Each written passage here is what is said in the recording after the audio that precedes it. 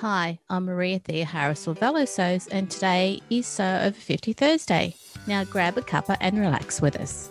So Organised Style podcast acknowledges traditional owners of country throughout Australia. We pay our respects to Aboriginal and Torres Strait Islander cultures and to the elders past, present and emerging. Welcome back to So Over 50 Thursday on So Organised Style podcast. Today is the first part of our breast cancer podcast for So Over 50. Denise Archer came back to talk with us about sewing for a chest with no breasts, but we focused on the very graphic details of her cancer treatments and post-cancer reality. Please skip this podcast as the depth of Denise's cancer details may upset you. Now, this podcast is not medical advice. If you want information about breast cancer treatments or post-surgery choices, contact your oncologist or go to the breast cancer organisations in your country. Part 2 of this breast cancer series features Tina Bricolage DK talking about her breast cancer experience, her decisions to keep one breast, and the pattern choices she now uses to live her best life. So let's get back to part 1 of this breast cancer podcast for So Over 50. Welcome back, Denise. Hi, Maria. It's so great to be back. Thank you for coming back again. Well, thank you for inviting me.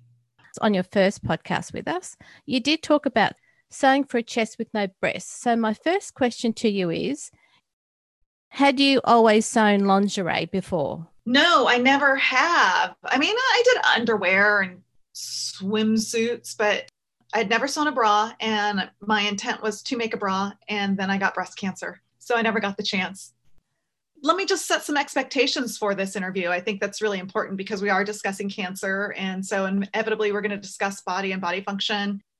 Yeah, I don't want you to feel uncomfortable at all asking me questions. Just go ahead and ask them however you want. Just be as direct as you want. That's fine. Because I'm going to be really direct and honest. Okay. Yeah, this is a great time for learning.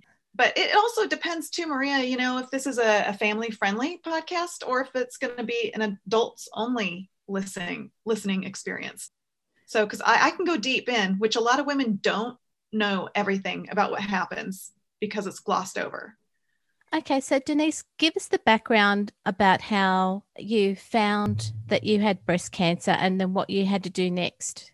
Okay, so my husband is the one who discovered the lump in my breasts.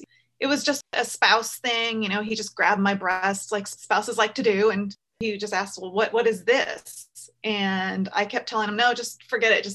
I was trying to go to sleep. I was like, no, just leave me alone. And he's like, no, what is this? And then that's when I touched my breast and I felt a golf ball in there. And it stunned me because I had been feeling my breasts in the shower even like a few weeks before because one of my friends had just been diagnosed with breast cancer. And my breasts are very dense.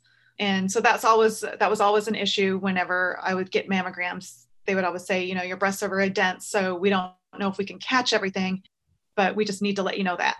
But it was just when I was laying down, which is a really great way to actually feel your breasts, is to lay down on the bed and raise up your arm and then feel that breast and feel into the armpits too, because breast cancer can be in the armpits.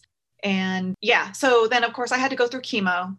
And day-to-day chemo is basically like you're drinking water all the time because if you don't, you can burn your bladder. And they say that looks like coffee grounds in the toilet.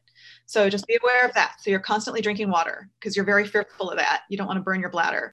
You have to brush your teeth after any kind of food in your mouth all day long because of the risk of mouth sores, which most people inevitably do get. I definitely got them. And I was being very careful about brushing and keeping my mouth clean. You have to rinse your mouth out and gargle a lot. But I still got them. And you can't, I couldn't even talk. I mean, it was just like flat mouth, like poof, poof, until I got some medication that was FedEx to me that really helped with each sore in my mouth. You can't have any cuts or nicks to the skin, or you can't bite your mouth or anything like that because that's just an entryway for bacteria.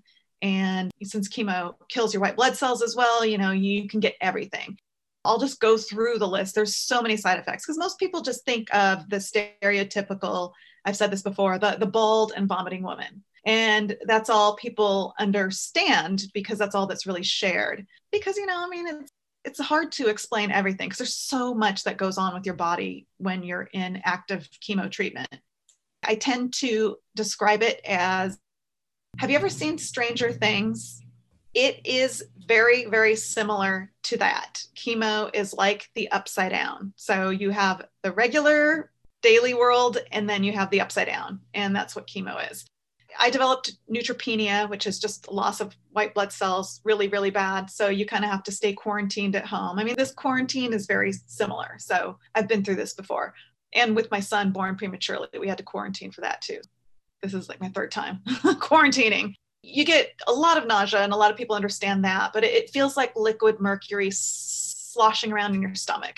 I didn't vomit. That was not my thing. That was not the way my body reacted. You're nauseous all the time. You have a loss of taste. So French fries tasted like chalk.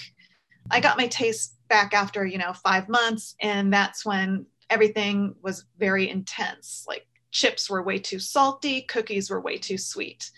Fatigue, I napped twice a day, and there was constant vibration in my body that you just can't turn off. Weepy, bloodshot eyes. It's very difficult to focus. You kind of lose a little bit of your eyesight, and that I haven't gotten back. Constant runny nose. There's neuropathy that happens. People have talked about that, where there's certain chemo medications that will actually numb your fingers and your toes. And if that happens, it's permanent. So it's very fearful as somebody who's a maker. It's like the last thing you want is to get neuropathy in your fingers where you're just stumbling around trying to feel things and you can't. I felt little sparks on the tips of my fingers after certain infusions, but that's as far as it went. And so I didn't get any permanent damage. Because treatment plans can meander, I had to have a hysterectomy and oophorectomy, I think a week after I was diagnosed with breast cancer, just because they thought they saw something down in my ovaries, and that was the only way to deal with it. So during my chemo treatment, because I'd had that surgery, I was wearing panty liners for 3 months during my chemo treatment because of all the spotting out of my vagina from the surgery, because chemo kills the cells and doesn't allow you to heal as quickly as you want. So you have very thin, sensitive skin, you break out, you cut and bruise and blister easily, you have to avoid the sun. My inner ears were scabbed from earplugs. I would wake up occasionally to see blood on the sheets and pillowcases just from random nicks, and I had to be very careful about that. My mouth sores, I had that, and they go down the throat too, because chemotherapy affects everything from your mouth out to your back end. Anal fissures are a really common side effect as well. And that's very painful. And I had that happen 6 different times because it's just everything. The anus is very tender because the skin is very tender. So you have to be careful about what you're eating. And granola, just avoid granola. That's all I have to say. Just avoid granola. If you ever have to go through chemo, just don't do that, or nuts, please. And I'm saving you there. Fingernails become purple and they detach from the beds. So, there's a period of time where you can't even peel an orange or open a box of crackers or anything like that. Mm-hmm. They ache when you even squeeze like a sponge, and they crumbled when I would cut them because my white cell blood count was so low. You just boom, you get a bloody nose really quickly. I just got a wart. I had a sty in my eye. I mean, just random little things you just catch. My skin was tanned and yellowed from chemicals. My blood pressure was 60/40, and my veins were completely cratered. My body temperature was 1 degree cooler, so I was wearing wool sweaters and scarves during the summer. I'd have 3 to 4 nights of complete prolific night sweats after an infusion, and the smell is very chemical. It's very fishy and tinny. For me, it was. So I smelled like a stale tuna fish can on my breath. Every time I flossed, I smelled that. The oozing from a blister even. My pillow, my clothes after sweating, everything smelled like that. Because you're hairless and it's everywhere, you don't think about that debris gets in your eyes really easily. You're very clammy and you feel amphibian. You have a lot of body heat loss. Drippy nose because your hair can't catch it because you have no nose hair. Your eyes stick together when you blink.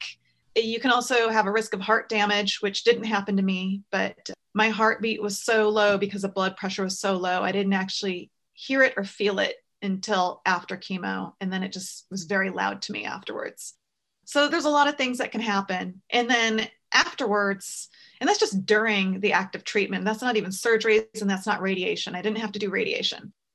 Afterwards, there's a lot of post issues too that people don't share. I'm 4 years cancer free, but I still feel like, and that's from after the active treatment of a year of active, and then 4 years after that, I still feel like I'm still in it because, I probably have one more surgery left, but there is no cure. So you're left with that. So in breast cancer, the way breast cancer works, and every cancer is different. But what I can say about breast cancer is that, and this is what I did not know, is that it can return 1, 3, 5, 15, 20 years later as stage 4. And 30% of all breast cancer survivors will have their breast cancer return as stage 4.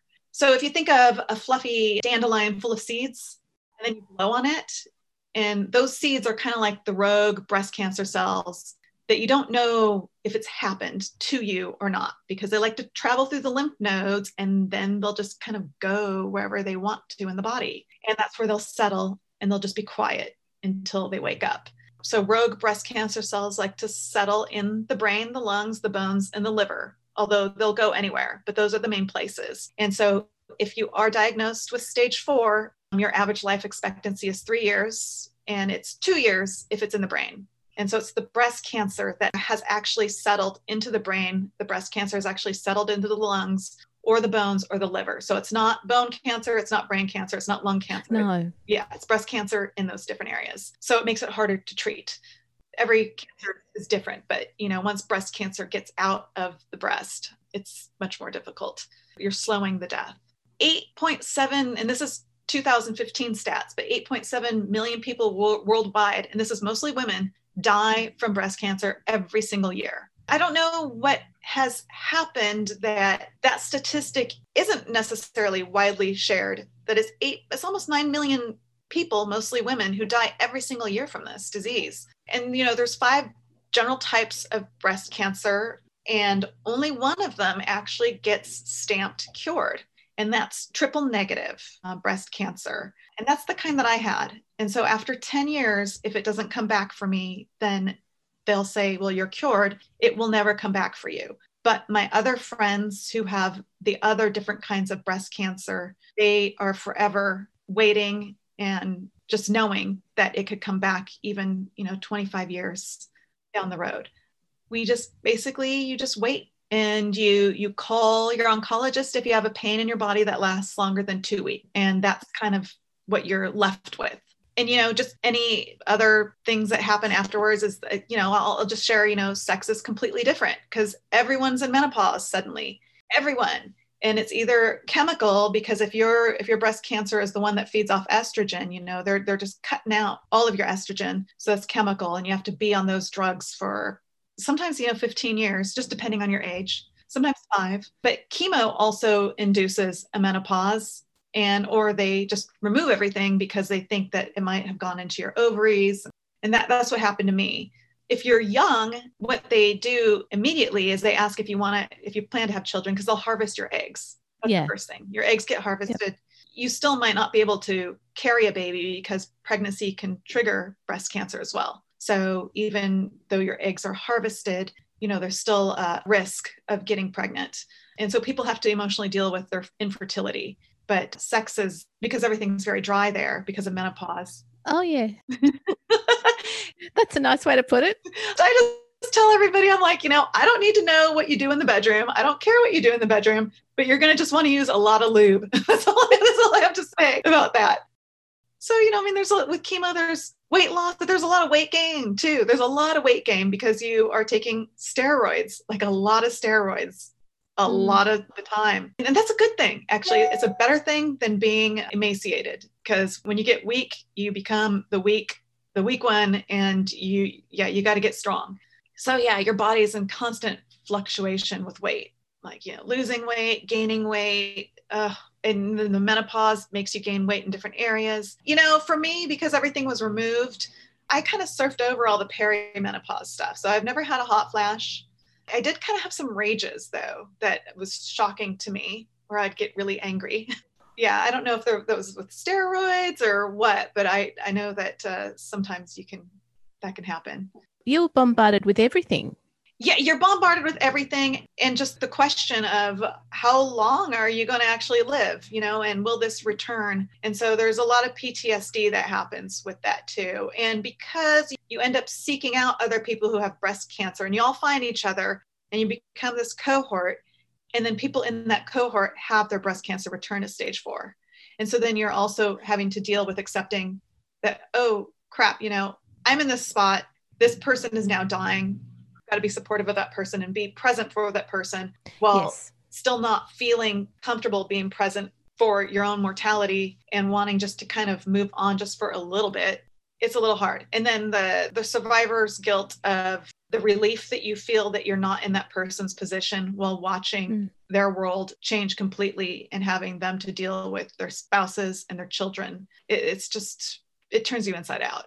And then, the doctors will tell you, this is the one thing that you have to do, is they'll all say you have to lose weight. But then, a lot of people are on these medications that make you gain weight, and menopause makes you gain weight. And the reason why people say that you have to lose weight is because breast cancer does feed off of hormones. Certain breast cancers do. And body fat stores hormones. However, there are studies that demonstrate that regardless of your weight, if you exercise for 30 minutes a day, 5 to 6 times a week, you get far more benefits, anti-cancer benefits from that than you do from losing weight. So if anybody ever tells you, if a doctor ever says, well, you have to lose weight, you can also say, well, what about the other option of just exercising? And that can also look very different for different people, just depends on what your bodies are able to do. But if you can somehow get sweaty 5 to 6 times a week with whatever you can do, if it's just even moving your arms or I don't know, different ways that you can move your body, then you're doing pretty good. At the gym in the morning, there are a lot of women my age and older, and they're there every single morning, 7 days a week, and they go there. And even if it's just to get on the bike, they do that. Yeah. And they're there for each other. And I don't know their backgrounds, but you smile, you say hi, and you're just supportive. Yeah. But they do more than their 30 minutes a day, and they're doing really well. Well, that's great. It helps. And what's really strange is they don't know what it is. They don't know why exercise helps so much, why it has so many anti-cancer benefits. They don't understand that. The scientists are trying to figure it out, because that would be a great anti-cancer pill, but they don't know what it is, but they just know that that's what happens. And so, so you're dealing with all that. You're dealing with some friends that are starting to die and are stage 4. You're holding your breath, feeling survivor's guilt because you feel relief that you're not in that position, while also having an extreme amount of empathy for what's going on with your friends. But then you also have to do your choices post-treatment, and with your weight gain and your body changes and stuff like that. And I call it the list of shitty options. And, it's like, what are you going to decide to do? Are you going to go flat? Are you going to be a uni, which they call themselves unicorn? Are you going to just have the one breast and remove the cancerous one? Are you going to have silicone reconstruction, or are you going to do the deep recon, which is the most intense surgery of all of them? Are you going to get just a lumpectomy? And there's pros and cons with every single choice. What I made was, I thought that reconstruction with just the silicone would be easy because it's a much easier surgery. I call it the DIEP, but I don't know if it's called DIEP, D-I-E-P. But that reconstruction is pretty intense, but the outcomes, people feel better about it. There are quite a few stages to it as well. Yeah, well, okay. So I can tell you, in my group of breast cancer friends, we've done all of them. We all have experienced every single different kind of surgery. My friend who has the DIEP, it's intense. So what they do is they either take a chunk of your stomach, your butt, or your back, and they create breasts out of that. For me, because of the way my brain works, I would have just kept thinking, I've got my butt living on my chest, and it's been like, get it off. It wouldn't have worked for me. But my friends who have it are happy with it. But it's a very intense surgery. You're under for like 8 to 12 hours, and they're taking off that part of your belly or your butt or your back, and they're having to connect all the different blood vessels to your chest. Wow. To make this living tissue there. The complications can be big, but most people don't have complications. But the big ones can be that I know somebody where they didn't connect all the blood vessels. So pints of blood were going into her body. And then she had to have another 12-hour surgery the day after, just having had this surgery, to make sure that that was all good. But you can also have one of them die on your chest. So I know somebody who had one that lived and then the other one that died. So then she had to have silicone in that one. Although apparently you can also do another DEEP on the dead one and do another body part on your chest for that part. They're much softer than the silicone reconstruction, and they're natural tissue. You can get a cleavage, which is nice, but you also have to wear a bra. And regular bras don't fit because they're kind of like a cube, but they don't look like a cube with the bra on. But they're kind of like, this cubish look to them. Most people, it's okay. It all works out. You use your belly, you have a whole new belly button. They create a belly button for you. Having said all that, I decided to go with the silicone reconstruction because that's just where you put the expanders underneath the muscles of your chest. And then you slowly fill it up. So like a balloon, it's like, boo, you just kind of grow and you stretch out those muscles. And then you take out the expanders and put in the silicone implants, which feel very soft after the expanders, which have metallic and plastic in them and stuff. So they don't feel comfortable in at all. So it feels good at first, but they're hard. You don't get a cleavage. They just stick out like they are, but you don't have to wear a bra. I could go running with just a tank top, no big deal. And I've got to say, there's a lot of freedom in not having to wear something very constrictive around your rib cage. I had no idea. That was the bonus out of this. You can also have complications with implants, and I chose to go flat, but there's complications with that because of all the biases around women and going flat. Plastic surgeons have a hard time understanding that. So my complication was my initial plastic surgeon. I think she tried to leave a little bit of extra skin as a contour. So it just kind of looked like I was contoured a little bit. So there was a little bit of it doesn't work that way. The skin just fell and it just looked horrible. It was just all this flaps. So I had to go under again to get that revised by a plastic surgeon who did top surgeries for the trans and non-binary population. It's very frustrating to the breast cancer community and to women. I see the trans and non-binary populations as having these amazing outcomes of their top surgeries. They have beautiful surgeries. They've had beautiful surgeries for a long time. And the breast cancer community for women, still, you don't necessarily get that outcome. And it's just because the plastic surgeons don't know that that's what women want. When you want flat, you just kind of want just a smooth chest.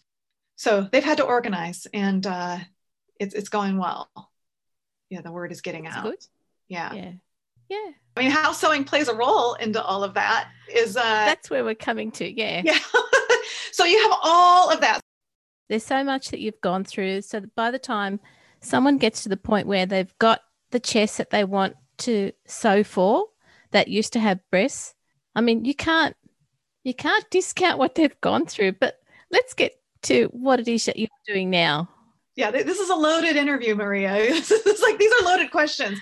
I had to do all that, the preamble first, of just to get to these questions. Yeah. But Denise, I've tried to talk to women who have gone through what you've gone through, and they're at the other end. And I always will ask them, do you want to talk about that? And they're like, no, I don't want to go back down that path. And I understand, and I never ask. I never query any further. Yeah. And so I really appreciate the fact that you've gone through and talked us through every single thing that could happen. And now I understand why friends of mine who have been down that path don't want to talk about it anymore. And I appreciate the fact that you've gone through that for us. So thank you.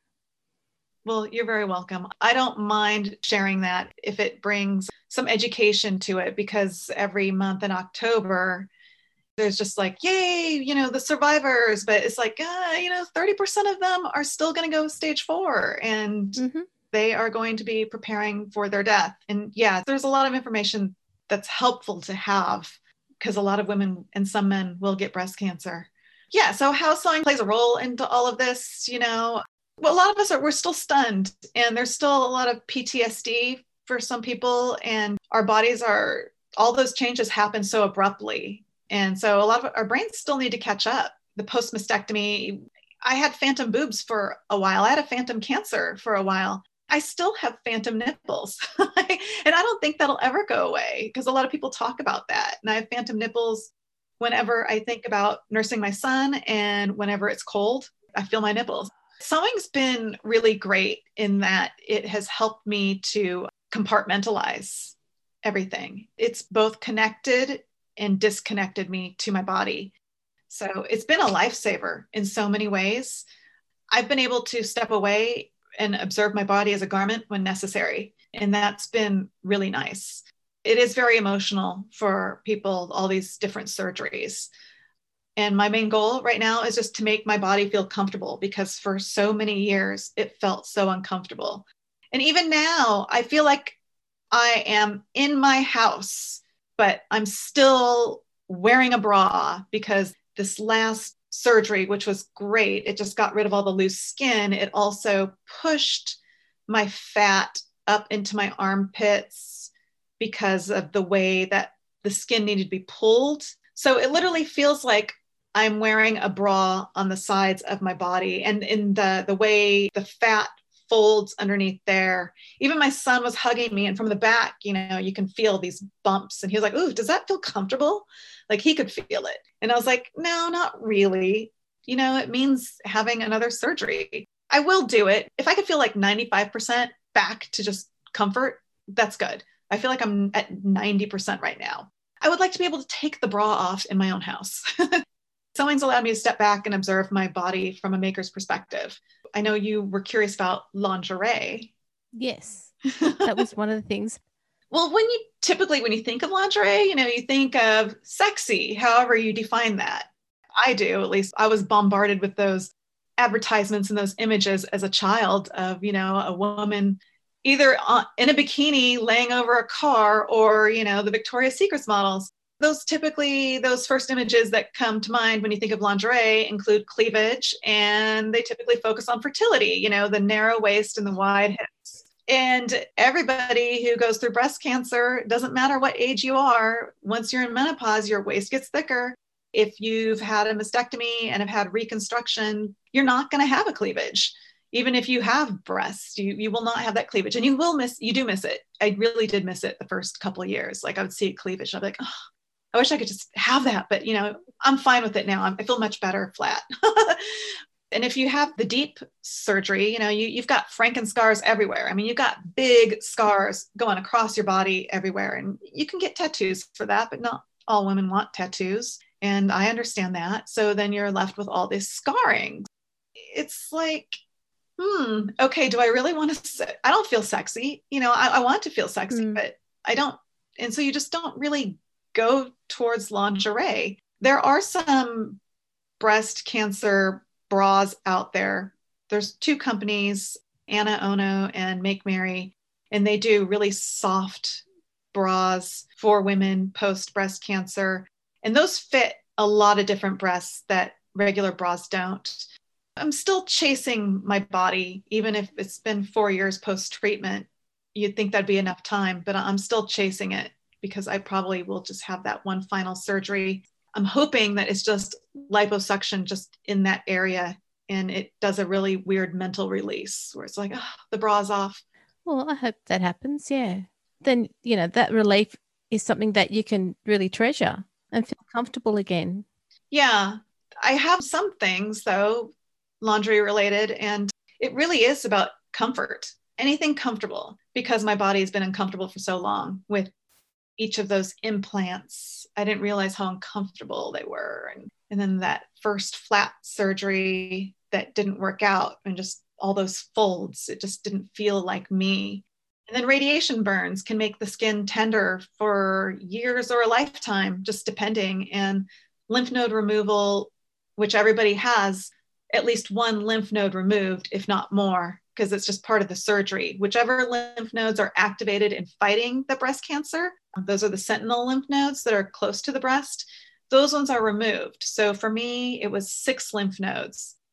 I could feel it too. Once I realized that I had breast cancer, I could feel, it almost felt like a letdown. Like I was nursing and there was a letdown. But I think those are my lymph nodes, like just releasing all the soldiers to try to attack the invasion. Those make your body zing. Like you just random zings that happen. It's like, ow, it's like those lymph nodes, like that side of my body is forever tighter too. Like I have to try to stretch my arms and it's just very tight in that area. But when your skin is itchy from all the surgeries and the scar sites, and worse, and this happens once you get a mastectomy, is that there's itches deep within underneath the muscle and the breast tissue, and you can't reach those itches. They just itch. Can I just like create like a zipper there so I can scratch, open and scratch? Forget about lingerie. Of course, this is going to affect all of your choices in life. So did you then end up rethinking what fabrics you would use, what patterns you felt comfortable wearing now, rather than, you might have wanted to do which was a goal to do. And then by the time you get through surgery, it's like, you know what, forget it. I don't need that anymore. This is what I want to do. Yeah. Well, it's been a lot of what everybody's going through now, which is the quarantine wear. It was a lot of leggings and loose tops because it was like, what, are my breasts really going to be this way? Like you have the expanders and you go in once a week and they fill them up with 50 cc's of saline and you just watch your breasts kind of just inflate a little more. And then you get to tell them when to stop. So I could only do like 4 of those. And I was like, oh, this is ridiculous. This hurts. And I don't like it. Yeah. So your body is totally changing. And yeah, you don't know where your waist is going to land. It's just like quarantine now, where it's just like everybody's just wearing elastic waisted pants and leggings and loose tops and just comfort. So yeah, knits for me was my thing. Just a lot of knits and just trying to feel comfortable when you're still kind of wounded and healing. Yeah. But I've been wanting to sew corsets. I haven't yet. I just keep waiting until it's like, okay, I'm at 95%. This feels good. I just have to wait for the spinal surgery just to see where my body is finally at. So what I'm thinking is, the way your body is at the moment, you haven't thought about doing a corset just to get the construction, etc., and get the feel for the fabric that you might want to use as your first go. I'm very, very close. I have corset patterns that I've lined them up and I'm just like, all right, I'm almost there. I'll get there. I do have a lot of other things to sew in the meantime, so I don't feel too bad for waiting on that. And I will definitely get there. And I'm not even sure right now. I'm thinking, okay, am I going to do it for a flat chest or am I going to add some sort of silhouette that has breasts in there? Because that'd be kind of fun too, just to play around with your silhouette and stuff. I don't know quite yet, but I have done some seam work just recently, Geneva panties, Julia tank. Oh my gosh, that was so great. Anything that's like a camisole is great to wear. So yeah, I want to sew more of that stuff. I did sew some bralettes from seam work, and that was weird because the restriction around your rib cage, it felt very awkward and it didn't feel comfortable. I'll be curious to try another bralette just for the heck of it and see. So did you choose particular fabrics? For me, fabric hasn't been much of an issue except for knits. Knits was always great just because they moved with a changing body and they felt very comfortable. But as far as like fabrics, even wool is fine for me. But some people, like their scars are very sensitive and they'll stay sensitive for life. So that's different. And because I didn't have radiation, I don't have issues with my skin in that area that some people do. Any kind of fabric works for me. I mean, I tend to like the natural fabrics more. Anything. I'll make anything. You liked natural fabrics prior to finding the breast cancer? Yeah, silk. Oh, yeah. Silk has always been my favorite. I discovered linen afterwards because I just never made anything with linen. And I was like, what? Where has this been hiding? This is amazing. Linen's really nice. I think for the breast cancer community, if you do not need to wear a bra, then you will not wear a bra because that is very restrictive around the rib cage. The fact that you've gone through all of that to have anything around your rib cage, that's just the area that everything was targeted at. So it doesn't make sense to want to wear it. Like you would want to wear a bra, but you just couldn't. Yeah, after all the discomfort. And, and you're hyper vigilant with your body, like always feeling if there's a swollen lymph node, especially around your neck, your clavicle area. I'm constantly still feeling like any lymph nodes that are swollen, because that means that the breast cancer returned. Feeling my armpits, like, oh my gosh, okay, I feel a pain, just you just feel any kind of pain, like joint pains even. It's like, my elbow is really aching, and it's been aching for a long time. Is this just like the quintessential tennis elbow from overuse, or is it the breast cancer that's returned to the bones?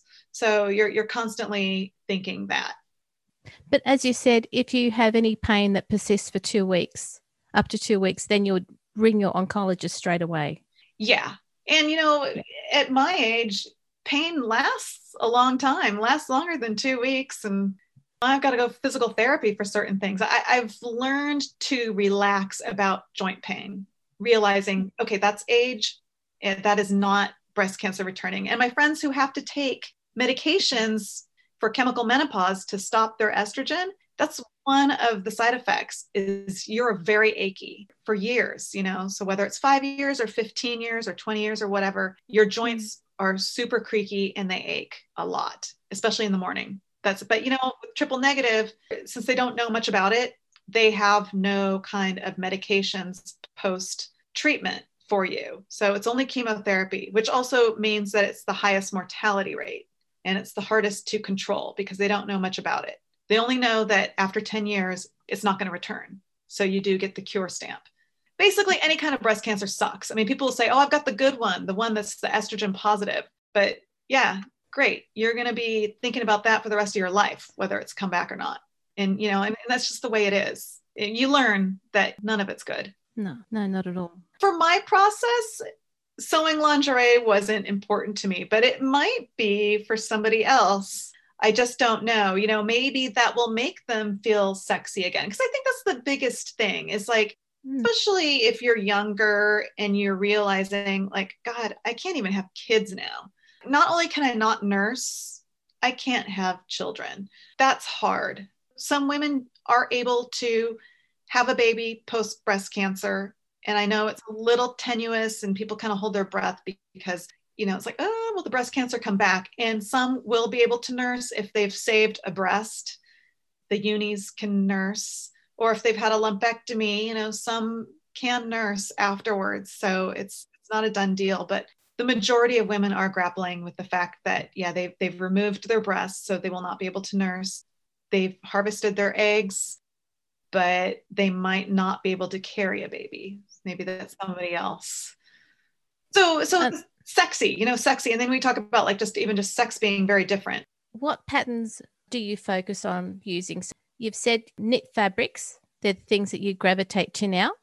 And relaxed styles, are they the other things that you focus on now? Yes. And because it's kind of trendy too, because it's trending, maybe this is a great time for me to go through my breast cancer, because it's just, all these loose styles have been great. So the wovens too, but, because I've felt so uncomfortable for so long, just having a nice feeling fabric on me, like a cotton or a linen or a silk, just feels good.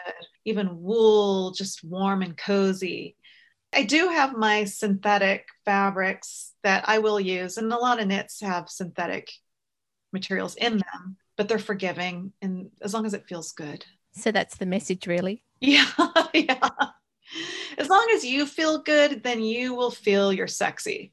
Feeling good, feeling comfortable, feeling yourself, even 95% of who you were. That's amazing. Yeah. If I can do that, I think I just have a lot of relief just getting those implants removed, even though it was a very healing experience to have them in. And I can't discount that, because a lot of plastic surgeons will say, well, you will heal a lot if you do have a reconstruction. For some people, that's not the case. They come in saying, I just want to be flat, and that's what I know I want to do. And some, they choose to be flat because they don't want to have to deal with other things, or they have medical issues, whatever. But they have to, it's a longer process. It's a longer process to accept. But the implants themselves, it was the strangest, most incredible healing I've ever had. I can only liken it to the fact that I had my son 2.5 months prematurely, and I never had another kid after that. just because my uterus is not good at carrying kids. So that was fine. I was like, okay, well, we can just adopt if we ever need to. One was just great. But for me, there was a lot of grief every birthday, every hospital visit, because, preemies have a lot of complications, and he's had many surgeries himself too. He's had more surgeries than me. It's been a process. It's going to be a lifelong process for me to feel at peace with that. And I feel much more at peace now than I did when he was born.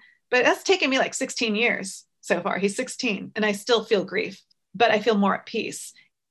So when I would ask parents who've had premature babies, who've had a second one and they were full term or born healthy versus one that was whisked into the NICU, they've all said, oh my God, it's the most incredibly healing experience ever. And they're just like, it just put everything into perspective. And I was like, oh my gosh, that's so cool. It was not going to be my choice because I knew I'd have another preemie. So I was like, I was done. I was going to do the long road to healing. But they all would just kind of collapse on the chair and just be like, oh, it was so healing. Every time a preemie parent had a full term or a healthy baby afterwards, I'd say, so what did it feel like? What did it feel like? And they'd all say the same thing. For me, that was exactly what the breast implants did. It was so strange. It was awesome. They just slowly unwrapped the gauze and I got to see these breasts on me. And it was like this weight that I didn't even know that was on my shoulders just flew away like butterflies. And it just, this weight that I didn't even realize I had, because one of the choices that I thought about was going flat, but I was like, all right, let's just do boobs. It was an awesome experience. And so it was easy for me to pivot and be like, you know what, I'm going flat now. And I do feel fine with that choice. I accept it. I've been healed. It just took surgeries to get there, which is horrible. And some women, because of health complications, it's a one and done deal, and that's it. So I don't know if you have any other questions for me, Maria. No, I have none other than thank you so much, Denise, for sharing with us your breast cancer journey. This episode of Sew Organised Style podcast for Sew Over 50 was produced by me, Maria Theoharis, with permission of Denise Archer, sound by bensound.com. This podcast is not medical advice. If you want information about breast cancer treatments or post-surgery choices, contact your oncologist or go to the breast cancer organisations in your country. In the next Over 50 podcast, Tina will talk us through her breast cancer experience, why she chose to keep one breast, and the patterns she now has discovered to make her feel more confident with her new life. You can subscribe to Sew Organised Style podcast spelled with an S, not a Z, on Apple, Spotify, Amazon Music, Google, Stitcher, iHeartRadio, and from all good podcast apps. Post any questions or suggestions you have on our Instagram account, Sew Organised Style Podcast, or on our website at www.seworganisedstylepodcast.com or on our Facebook page. We look forward to joining you in your sewing room next time. Stay safe, everyone.